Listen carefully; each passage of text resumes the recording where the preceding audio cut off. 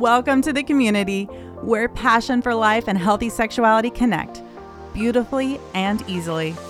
I'm your host, Amanda Ammons, and my goal in life is to help you thrive. And a huge part of that is your sex life. Your one life was meant to be amazing, sex included. You most likely haven't been shown this, but I'm here to tell you you're beautifully and intricately made. Made for more, made for the best. However your journey brought you here, join me in a new conversation about one of the most amazing things ever created: intricate, passionate intercourse. Together, let's break the shame cycle. Let's learn how to please and be pleased. Let's fight fear, find freedom, and freaking have fun. Welcome to the Passion Connected Show.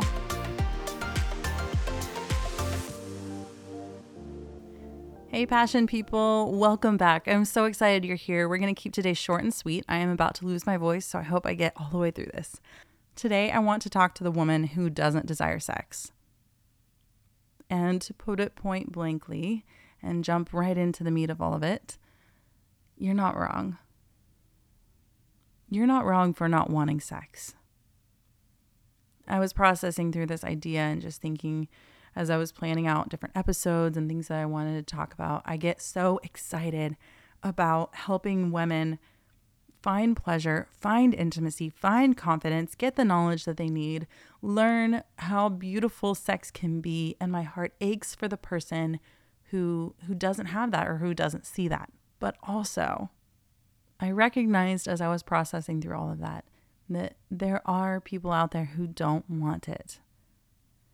And, you know, there's a whole array of ways of not wanting sex or reasons. There's the woman who really just doesn't desire sex with her husband.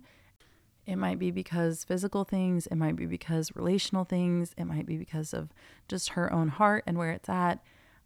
There's also the woman who really wants to desire sex for her husband but doesn't, or wants to desire sex for herself but doesn't, or for her marriage but doesn't. And then in all of this, every single woman is pressured to want sex because otherwise they're probably wrong. And I hate that concept. I am here to support the woman who knows what is out there for her and desires it. I am not here to make the woman who doesn't want sex out to be wrong or different or needing something or needing some sort of counseling or needing to have XYZ. That is not it. And I've had both sides of people coming to me, both men and women. The men often coming saying like, my wife doesn't really desire sex. She doesn't really want to have sex. How do I get her to want sex? I'm like, okay, that's a big question. There's a whole lot that goes into it and I have no idea where your relationship is at. So, wow, where to begin? And then there's also the woman who's like, I don't really want sex and I don't know what to do about that. And I think the first place to start is recognizing that you don't have to want it, and recognizing where you're at, that you don't want it. And a big, big part of that is the culture that we're in, and this idea that everybody should want sex. And how can you not? And it's, whatever. Sex is a beautiful, amazing, intimate thing when done right. When in a place where you are safe and you both desire it and you want it and you're growing together and you're intimate and all of these different things. Sex is also really freaking difficult and really scary and really complicated and has a whole host of history and a whole bunch of reasons that it can go wrong or why it might not be desirable, why you might not feel like you want to be naked with that person. Why you might feel like you don't want them in you. Why you might feel like, man, I just really don't find them attractive. And it's okay. It's completely okay. To be given a gift of something does not mean that if you refuse it, that you are just a wrong human being. And it's interesting because what I want to share is just some studies that I looked into on sexual arousal. And so in order to explain some of the studies, I'm going to have to give you kind of a framework of things. So in counseling, as we are working with people, oftentimes there is a diagnosis of something. And part of this is pressure by insurance, because in order to receive compensation through insurance, oftentimes there has to be some sort of label, be it depression or whatever it is, anxiety. There's a whole, got a nice big book of all the things that you can be labeled as. And it's really, really difficult because every single person on this earth has something that they're dealing with, but also we don't all need to be labeled. Sometimes it's helpful, sometimes it's not. So as I was doing my research, I came across in the Sex Research Journal, I feel like it's not that long ago, but it's 2010. So, I was just shocked that that's over 10 years ago.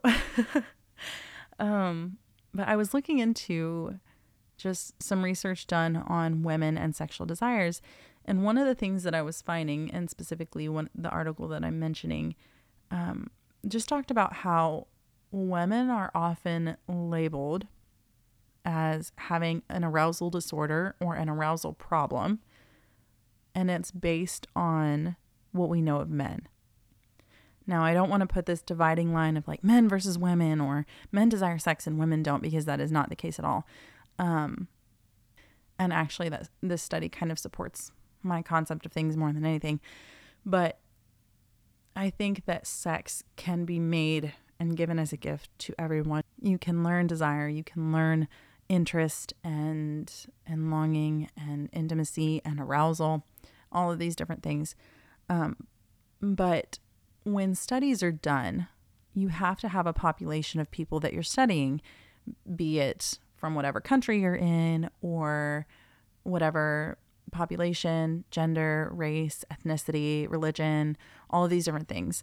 And the problem comes when most studies are done with not very diverse populations and or with only one population really being studied and then that study being applied to everyone, which happens a lot of times. So you'll look into, oh, this really worked in this country with these white men, and then we take it over and we try to apply it and we apply it to everybody. But that is not taking into consideration the fact that everyone is different, that women are different, that different ethnicities are different. And so the problem that comes in for women is that oftentimes the idea that they are supposed to live up to the standard or the being okay and not being wrong and not having a disorder or not having a problem is based on studies of men. And that's not fair. Because as much as sex was made for both parties, it doesn't mean that we are exactly the same, because we're not. Men and women are made differently, and that is going to influence the way that they are. And the problem, like I said, is that women sort of get pushed in ways that is not fair to them or doesn't take into account their differences. So I'm going to read to you a little bit, and we'll just go real fast through all of this before I lose my voice. And I'll explain after I kind of give an overview. So this was a study done in 2010, and it just talked about how the women's sexual experience, when it is based off the male analog, so the male body and how, studies have been done on male sexuality, has resulted in pathologizing women's sexual desire and response. It is pointed out that, number one, through this lens, sexual desire is presumed to be spontaneous and is an urge to participate in sexual activity. Number two, sexual response is presumed to be linear. It begins with desire and it ends with orgasm. And number three, the relational context of sexual interaction is often dismissed. Now, frankly, as I read through these, I think it's a shame for both men and women. It's not fair to either party, because sexual desire should not be presumed to be spontaneous and always end in sexual activity. It's not linear. It doesn't always begin with desire and end with orgasm. And the relational context should never be dismissed. And it's such a shame. And it's really difficult to look at it and know that men deal with the same thing, but also I think that oftentimes, and this study kind of pointed out, that women are more misunderstood in their idea of desire, and that maybe they might not have even been taught what desire could be or how to build it themselves or what it might look like. And so it goes on further to say, what if being desired and desiring are turn-ons for women in and of themselves without any necessary further action? What is being desired? If we conceptualize desire as a goal-driven state, having sex as an endpoint, we may be overlooking the rewarding nature of desire itself. And I think this is a huge, huge, huge part of it. I think oftentimes women don't even know when they desire something or how to desire something, or desire is scary, or desire feels like it's unattainable because there's so much freaking pressure. Because there's so much put into this. Like, it has to go this way. It has to end in an orgasm. If I don't desire him, something is wrong. If I see his penis and I don't really want it, am I a lesbian? Am I afraid of it? Do I have problems? Maybe I should go to counseling. Maybe I've really got issues. Slow down. Take a deep breath. Desire has a lot that goes into it. Relationships, intimacy, this whole host of things builds desire in you. You get to choose how it works, when you want to have it. It's something that you can work on if you want to work on it, but you don't have to have it. What if we just let desire be desire? What if it wasn't something we had to take action on? Would you have more freedom? Would you feel like this is something that you can work with, or you can start there? What if you let desire be its own thing? What if you took the pressure off of desire having to happen in sex, or having to be before, or having to be built up in a certain way? There are women who don't really desire sex until after they've already orgasmed. They're like, wow, I really wanted that and I didn't know it. There are women who feel bubbling desire before they get there, and they're like, man, I really want my man. And they lean into it. There are women who don't desire it the entire way through, but still enjoyed this interaction. And there are women who don't desire it at all. And there's a whole host of things in between. And wherever you're at, whatever it looks like for you, wherever your desire is, it's yours, and it's workable, and you're not a wrong human being.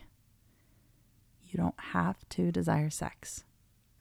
You don't have to desire it before. You don't have to desire it after. You don't have to desire it during. Now you have to say yes, because otherwise we've got problems. And then if that's you, actually, genuinely, I'm going to get serious here for a second. Seek help, because if you are forced to have sex against your will, then that's a different story. But we're talking about simply wanting those sexual feelings, the hormones to be rising, the heat, all of those things. If you don't have that, you're not wrong, and you don't have to fix it. It is something you can work with if you want to, but you don't have to. And you don't have to look at any of these labels that are put on anyone in culture where it has to look like this thing. You have to be sexy and want sex. You have to be ready at all times. You have to do it whenever they want to do it. It's your obligation as the wife. Nah. Nope. You are free to discover your sexual arousal and intimacy at your leisure. You're free to learn and grow as you desire to learn and grow, and you don't have to do anything. So this went on a little longer than I anticipated, but I hope it was really helpful for you. I always believe in you. I'm always here. I'm always excited for you. I'm always pushing for you, friend, and I really care about you guys, and I am so appreciative of every single person that listens here. I want to support you in any way that I can. I want to make sex the beautiful thing it was meant to be in whatever way that looks like for you. So I will see you here next week.